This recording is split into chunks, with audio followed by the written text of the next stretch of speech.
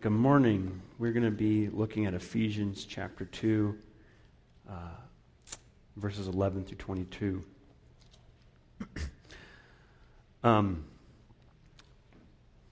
Conflict, especially among Christians, can make you very angry.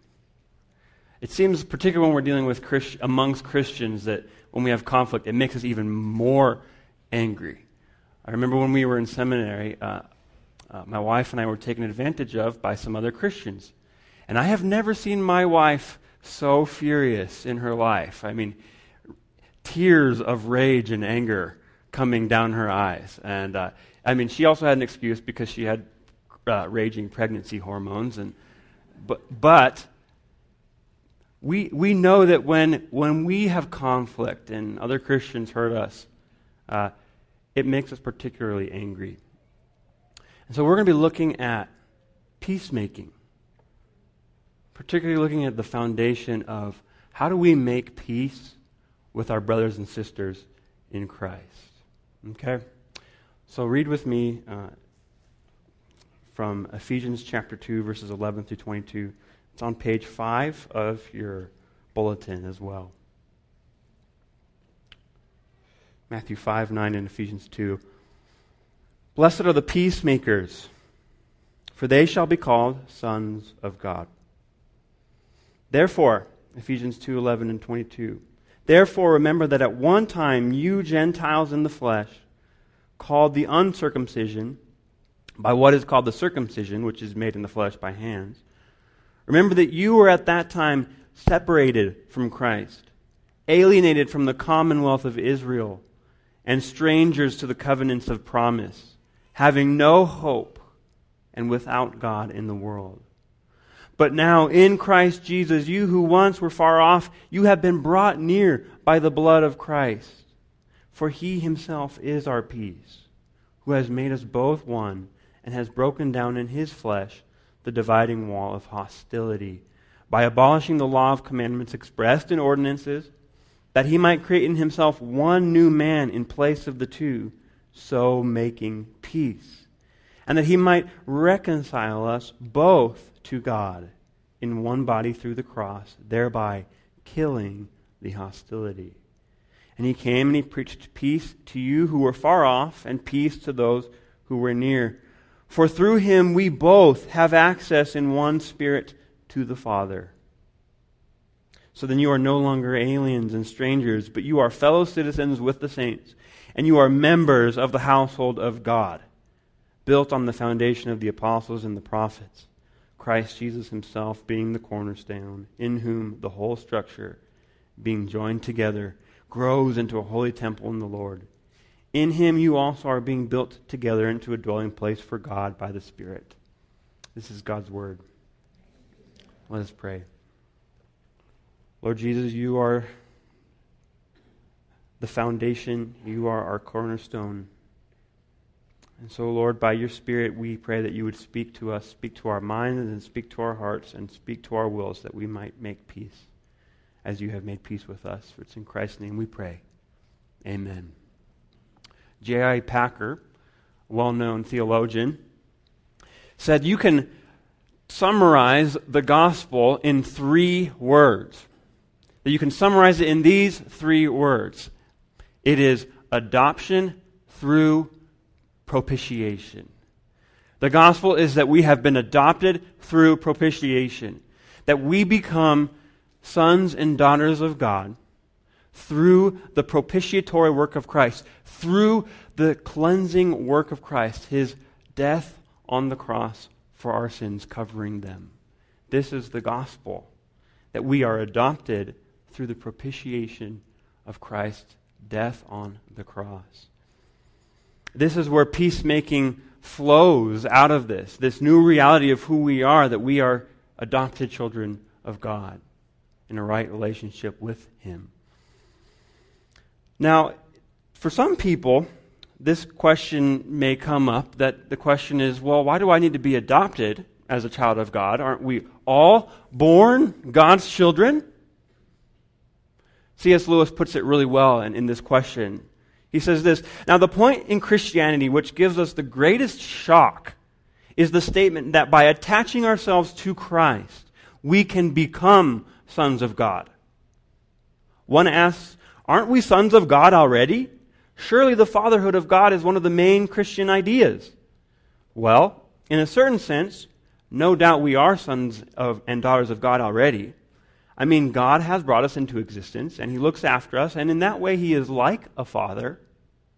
But you see, when the Bible talks of our becoming sons of God, obviously it means something very different. This is what C.S. Lewis says. And the truth is, yes, we could say, on one sense, God is our creator of all people. But that's very different than to say that He is your personal, intimate Father with whom you have a relationship of peace with. In fact, the way the Bible describes all people, the way we are born, is not that we are children of God, rather that we are in fact God's enemies. This is the sobering description of the Scriptures. If you look with me at Ephesians 2, right before this passage in verses 1 through 4, this is how we are described in our natural condition. It says, you were dead, in verse 1 of chapter 2, you were dead in the trespasses and sins in which you once walked, following the course of this world, following the prince of the power of the air, the spirit that is now at work in the sons of disobedience. Among you all once walked, and you were by nature children of wrath like the rest of mankind. This is the sobering description of people, of us before Christ, is that we are born spiritually dead. We're called children of disobedience and wrath. That this is something that describes us by our nature, by who we are. That we are born not wanting God. We are born spiritually dead. We have desires that are contrary to His character, contrary to His will, which is described in the Ten Commandments. And the first one being, you shall have no other gods before me. And we're born saying, in a way, I would like to make myself God. It's a problem from our birth, from conception, that we are born spiritually dead, children of disobedience, not following Him. And it is in we are nurtured as well in it. You see, it says that we follow the world, we follow our sinful flesh, and we follow the evil one. We're both born into this, and we are nurtured in the world this way. It's the way we follow. To misquote a very infamous singer that I've heard before, says this, "Oh, there ain't no other way. Baby, I was born this way." This is the description of us, that we are, in fact, born enemies of God. Now, when we hear that, and people who hear this, we say, how can that be? That does not seem fair. That definitely does not describe my children. That didn't describe me. I mean, I think maybe except for when my child gets up in the night and doesn't sleep when I tell her to, and she says, no, I'm going to be awake now. Then I say, you are a child of disobedience. But we kind of cringe at this. It's like, this doesn't seem like a right description of us. But the thing is, the way the Bible describes us is that it is in fact totally fair and totally accurate. And it is fair because this is universally descriptive of all people. It is that we all walked in this way. We were all born this way. It is a universally inherited trait from our parents, their parents, their parents, their parents, their parents, all the way back to our first parents, Adam and Eve.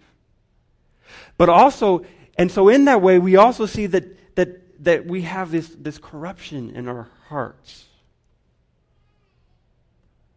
But also it's fair because we have this man, Adam and Eve, our first parents, who is described here, being our representatives. That, we elect representatives, and sometimes they don't represent us perfectly, very well. But Adam, he represented us completely perfectly, as we would be represented. And so he sinned, and in him we all are found sinful, that we have guilt, that he represented us perfectly. And this is the bad news. describing us, that we are in fact born enemies of God. But in some way, there's a little bit of something good about knowing that this is the human state in which we are born. There's nothing inherently good about knowing, about being an enemy of God, but there's something good about knowing it. And this is this. Look, imagine you're 5'6", fully grown adult male, 130 pounds. And I tell you, you know what? You can go and try out for the NFL. You go and try out. If you try really, really hard, you try to change your behavior, you think positively about it, you work really hard, where's that going to lead you? It's going to lead you nowhere. It's going to lead you to despair. It's going to lead you to anger. It's going to lead you to frustration. And this is the way it describes us spiritually, is that there is nothing that we could do. It is in who we are. There's nothing that we can do to be acceptable to God. And so there is something good here in saying that you can give up trying to find peace with God by your own efforts or by thinking positively about yourself. See, a religion of moral improvement or a spirituality of positivity will only get you frustrated and leave you in denial or defeated. And so what we see here is that it's important for people to even we who are now Christians, to recognize what our situation was. That we are to recognize this reality. Look at verse 11 and 12. He says this, remember, verse 12, remember that you were at one time separated from Christ. You were alienated from the commonwealth of Israel. You were strangers to the covenants of promise. This means, look, you were separated from Christ, who is your closest brother and best friend that you could have in faith. You are separated from the family of God. You were, at one point, all the promises of God were not at one point for you. And to summarize what he says, he's saying this is what it all means. In verse 12, that you had no hope and were without God in the world. This is at the core of the matter, is that we had no hope. We were without God, and there are people that we know that is the situation. They have no hope and are without God in the world. And this is, in a way, to understand this is the beginning of repentance, and this is part of faith. To understand that you can't do it, that you have no hope in yourself. And so this is the thing to do, is to recognize, if this is your situation, to recognize it. And for us who are Christians, is to remember that that was who we were. But now we recognize that we are not that way, because we are in Christ. And I have found it to be very sad when I find people who are looking for hope, to find hope in God, but they don't know where the foundation is. I moved into my neighborhood 2 years ago, and before we moved in, the landlord told everybody on the street that I was a pastor. And all of our neighbors are relatively older people. And one of our neighbors is known to be a very religious lady. And because I'm a pastor, she was open to talking to me about spiritual things. And she was telling me about how she's struggling with deep loneliness after her husband passed away. Deep, deep loneliness. And I was trying to say, look, I know that there's nothing that can take the place of your husband, but the good news is that in Jesus, He is your brother, He is with you if you have faith in Him, and God is your personal Father. And she looked back at me and she said, I just hope that I have been good. See, this is a place where it's just a hope, a general hope that you've been good is not going to be the right foundation. Because the way the Scripture describes us, if we hope we've been good, is in fact that we are still His enemies. And so we must understand that this was our case. And this brings us to how we have peace with God himself in this passage. It goes back to what I had said. It is this: the peace with God comes in being adopted into God's family through the work and the person of Jesus himself. This is how we have peace with God, that we become God's children, that we attach ourselves to Christ. We become united to him by faith. And so we no longer have guilt. He represents us now. He is the one who covers us. He takes away our sin. And he gives you his honor. He declares his glory over you. You are declared not an enemy. As we sang this morning from Rock of Ages, is cleanse me from sin's guilt and its power. Guilt is that you have no sin in God's sight because of Christ. This is what he does. And he takes away its power by uniting us to him and giving us new desires of that of a child for his father, that we have those same desires. And here's a strong foundation, that if you are hidden in Christ, does God the Father love Jesus, the Son, right now, who is ascended and sitting at the right hand of God? Does he love him? Yes, exceedingly so. And if you are united to him, he looks at you and he says, you are my beloved child, and I am pleased with you. See, that is the gospel. And that is peace with God. To know that he is your Father and that he is not your judge. And this comes through Christ. And you see this in this passage, verses 13, 14, 16, and 18, in a way describe this peace that we have with God. This passage talks about peace with God, but it also describes our peace with each other. And looking at our peace with God, in verse 13 and 14, it talks about we were far off, that is, we were enemies, but he has made peace by bringing us near. Verse 15 describes that he has made us one new humanity. He's given us a new nature. Verse 16 talks about us being reconciled, that we're no longer enemies, that the cross is where in Christ all of our sin has been punished and all of our hostility was dealt with.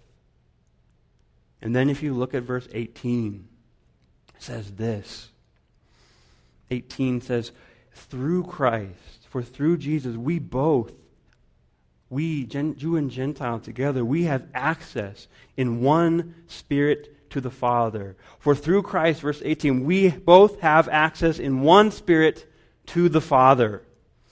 You see, this is peace with Christ, peace with God, to be able to have access to God as our Father. This is the high point of peace with God. And this is, in many ways, this is the high point of the gospel. Is to have access to God our Father personally. That's peace. Calvin explained it this way. He said, look, because we are united to Christ, we enjoy the same privileges, we enjoy the same favor, and we enjoy the same access to the Father as Christ does himself. That you personally have access to the Father. I remember that when I was growing up, I would go to a friend's house, and this particular friend taught me about Pop-Tarts. I had never had Pop-Tarts before, but at his house he had all the Pop-Tarts: blueberry, strawberry, cinnamon, all these fantastic Pop-Tarts. And every time I went to my friend's house, I just wanted to have Pop-Tarts. But the problem was it was my friend's house, so I couldn't just waltz into his cabinet and say, I'm going to have some Pop-Tarts. And they were up on the top shelf, which meant that I definitely couldn't get them, and he couldn't get them either. And so you know what I would do? I'd tell my friend, look, ask your mom or ask your dad if we can have a Pop-Tart snack. So they'd ask their friend, my friend would ask their parents, and guess what? We could have a Pop-Tart. You see, access is a privilege that you have as a child. Access is a privilege that this friend of mine had to the Pop-Tarts because he was a child. See, I did not have access to my friend's family's Pop-Tarts. I had to go through my friend to get them. And here's the thing, that in Christ we have direct access to talk to the Father and to ask Him for things needful that we need and to have a perfect, an intimate relationship with Him. You see, access is a privilege that we have when we are sons and daughters. This is the crown jewel of the gospel and of peace with God. We have access to the Father. Do you know that in Jesus you have direct access to Him? Sometimes theological traditions can hide this precious jewel, can bury it, and it doesn't seem so clear to us. You see, if you grew up in a tradition where you thought that it was because of the pastor or because of the priest that gives you access, you're forgetting that it's only through Christ that we have access to the Father. And I'm not saying pastors are not important. I think that pastors are important. But if you think that you need a priest or you think that you need a pastor to have access, you're forgetting that it is Christ alone who gives us the Son, who gives us access to the Father. Or if we think that we need saints or Mary or any other possible friend to give us access, then we're just acting like I was when I went to my friend's house. It's asking them to ask somebody else. And you see, if you think access comes through somebody else besides Christ, then you are not acting like a son or a daughter. Because for us, access comes through Christ. And access, it is a privilege of being a child of God. And so we have peace with Him, with God. And this access, this peace, this is a powerful engine for us, for our prayer life. In the book A Praying Life, there's a situation described of if you're struggling with prayer, and the writer says you visit a prayer therapist, which you could call a prayerapist, or just a pastor, because that's what we're for as well. And it says this, the pastor asks this, what does it mean that you are a son or a daughter of God? And you reply this, that it means you have complete access to your heavenly Father through Jesus, that you have true intimacy based not on how good you are, but on the very goodness of Jesus. Not only that, Jesus is your brother and you are a fellow heir with Him. This is for us the foundation. It is a powerful foundation for our prayer life with God, that we have direct access and intimacy with God, the Father, through Jesus. This we should always remember when we seek our prayer time. But this also, this peace that we have, this access that we have together to the Father, this is a foundation for our making peace with each other. There's a movie from the 1990s called Good Burger, if you saw it. And in this movie, there's a guy named Kel, and he sings this song regularly. He says, I'm a dude, you're a dude, he's a dude, she's a dude, so we're all dudes. What does that mean? What am I saying? Theologically, here's what we're saying right here. I am a son of God.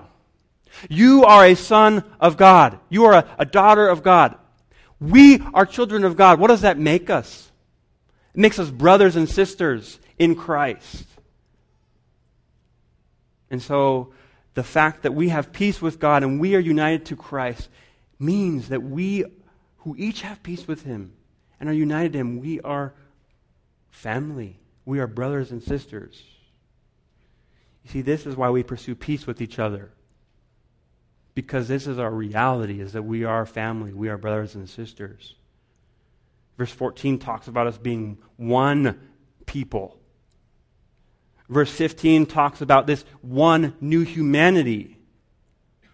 From all backgrounds, from Jew and Gentile, from enemies, all of us, we are now one in Christ. We both have one access. Verse 19, the implication is this, spelled out, that we are a family. Verse 19, so then, here's the implication, you are no longer strangers and aliens, but you are fellow citizens with the saints and members of the household of God.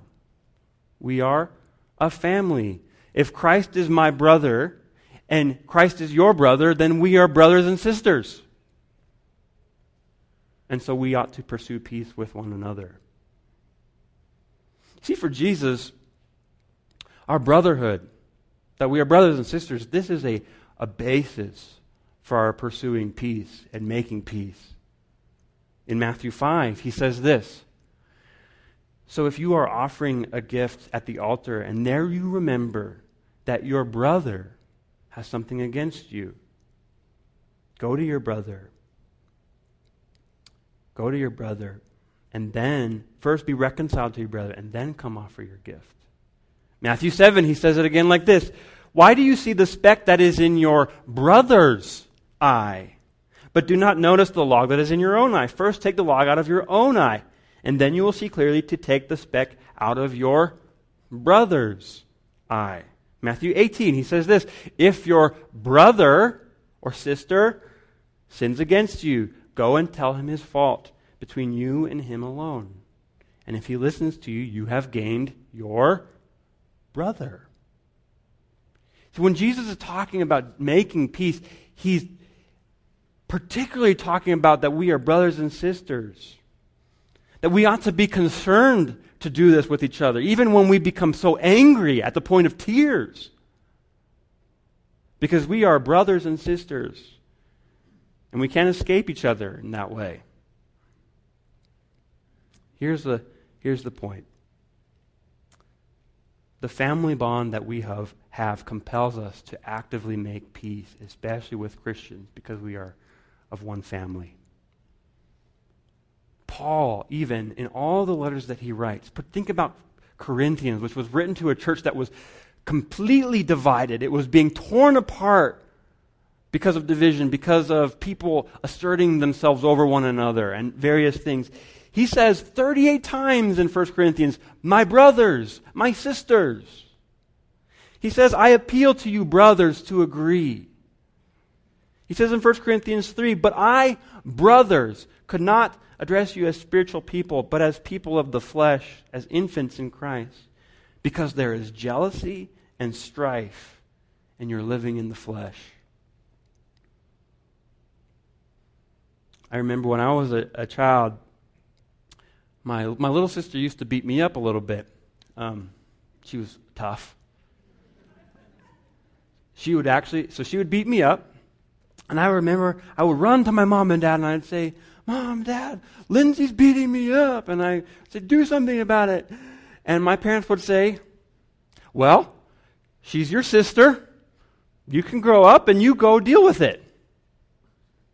And this is what we say. Parents say this to their kids all the time. When you look, you are brothers and sisters. You can grow up and work it out. And this is what Paul is saying, and this is the truth for us, is that as we grow in spiritual maturity, we must remember, you are brothers and sisters. That we need to work out our conflict and to deal with it. Now we know that this is much easier said than it is done. Because if you think about it, this passage is talking about people who are very different being made a family. The brothers and sisters that you have in Christ are very different. And some of you are very difficult. Not me, but some of you are very difficult. And yet we are a family.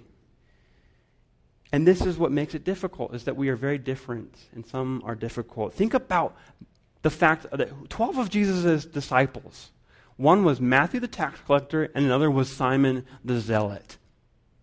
The tax collector, Matthew, he worked for a secular Roman government, doing a job that was taking from his own people. And Simon the zealot was a was basically a right-wing, almost religious fanatic bent on destroying that government. And so you have these two who are brought together, and as they come to Christ, yes, they come to Him, but still they bring in these backgrounds, and this is the case for us. And this was what makes it difficult at times. We are brothers and sisters with different backgrounds, politically, ethnically, culturally, socially, with different views on church, on ministry, how hot or cold the church building is going to be. All of these things. It's difficult. It's easier to, as Ken Sande says, to fake peace or to break peace. See, we can be peace fakers, or we can be peace breakers, and both of these can sound spiritual in different ways. Think about peace breaking. When we break peace with each other, John Newton said this, that there is a principle of self-centeredness which disposes us to despise those who are different from us. And we are under its influence most when we think we are only showing a becoming zeal in the cause of God. What he's saying here is, look, sometimes we can be selfish and we can be self-serving, but think we're just doing our Christian duty in serving God. This is what Diotrephes in 3 John did. It says that he put himself first, but he thought that he was trying to protect the purity of the church, but all he was doing is he put himself first. And what he did is he refused to welcome the brothers and sisters and even put some out who were still brothers and sisters. He was thinking he was being zealous for God, but he was just putting himself first, breaking peace with the brothers and sisters. And this is something we ought to be careful for. Rather, if anyone is caught in transgression, Paul says, you who are spiritual, restore them in a spirit of gentleness. Gentleness in our approaching conflict with people and our peacemaking in conflict. Or, as Ken Sande says, there's peace faking, which is that of running away from conflict or even denying that there is any conflict. Ken Sande, who's an elder in the PCA, he says that this is especially common in churches because we may oftentimes be concerned with the appearance of peace rather than pursuing the reality of it. And this is so hard, but the simple fact is, look, if you have more than one child, you know that siblings fight. You know that there is conflict amongst brothers and sisters. And this is true because we know that we are still sinners. We still struggle against the flesh every day. We still struggle with selfishness, with pride, with all of these things. And we recognize it. So how do we make peace when you realize that part of the conflict points right back at you? When you and I are part of the reason that there's conflict? Will you run, faking peace or avoiding peacemaking? Will you stay and fight and get angry and hate? Will you fight?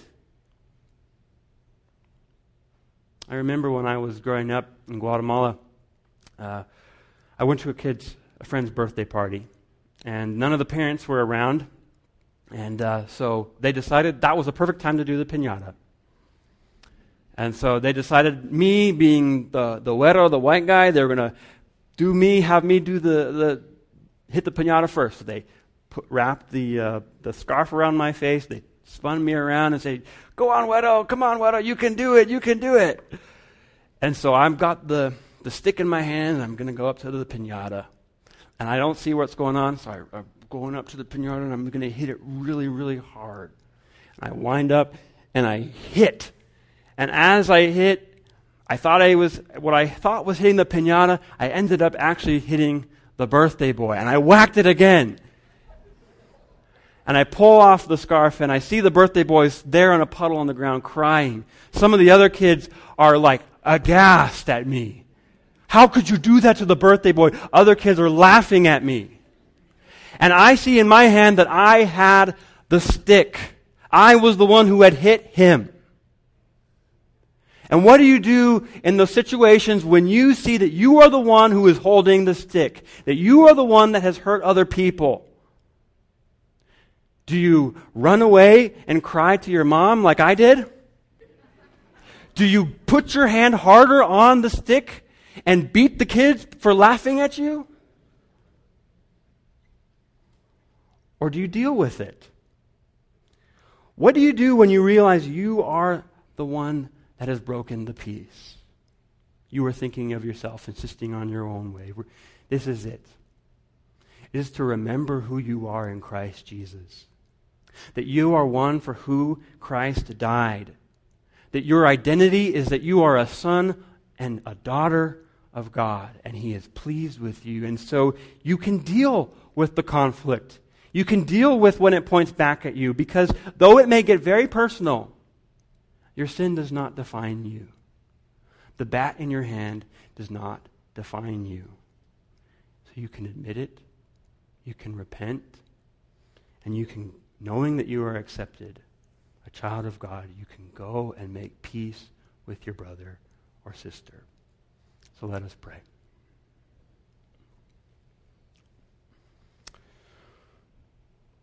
Lord God,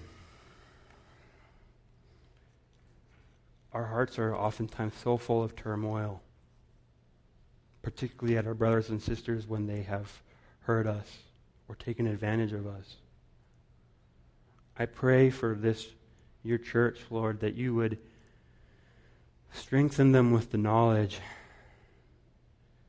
that you are pleased with them as children. And that is who they are, it is who we are. And so, with that knowledge that we are your children, Lord God, and we go and make peace with our brothers and sisters, as different as we may be, because we are united to you, Lord Jesus. For it's in Christ's name we pray. Amen.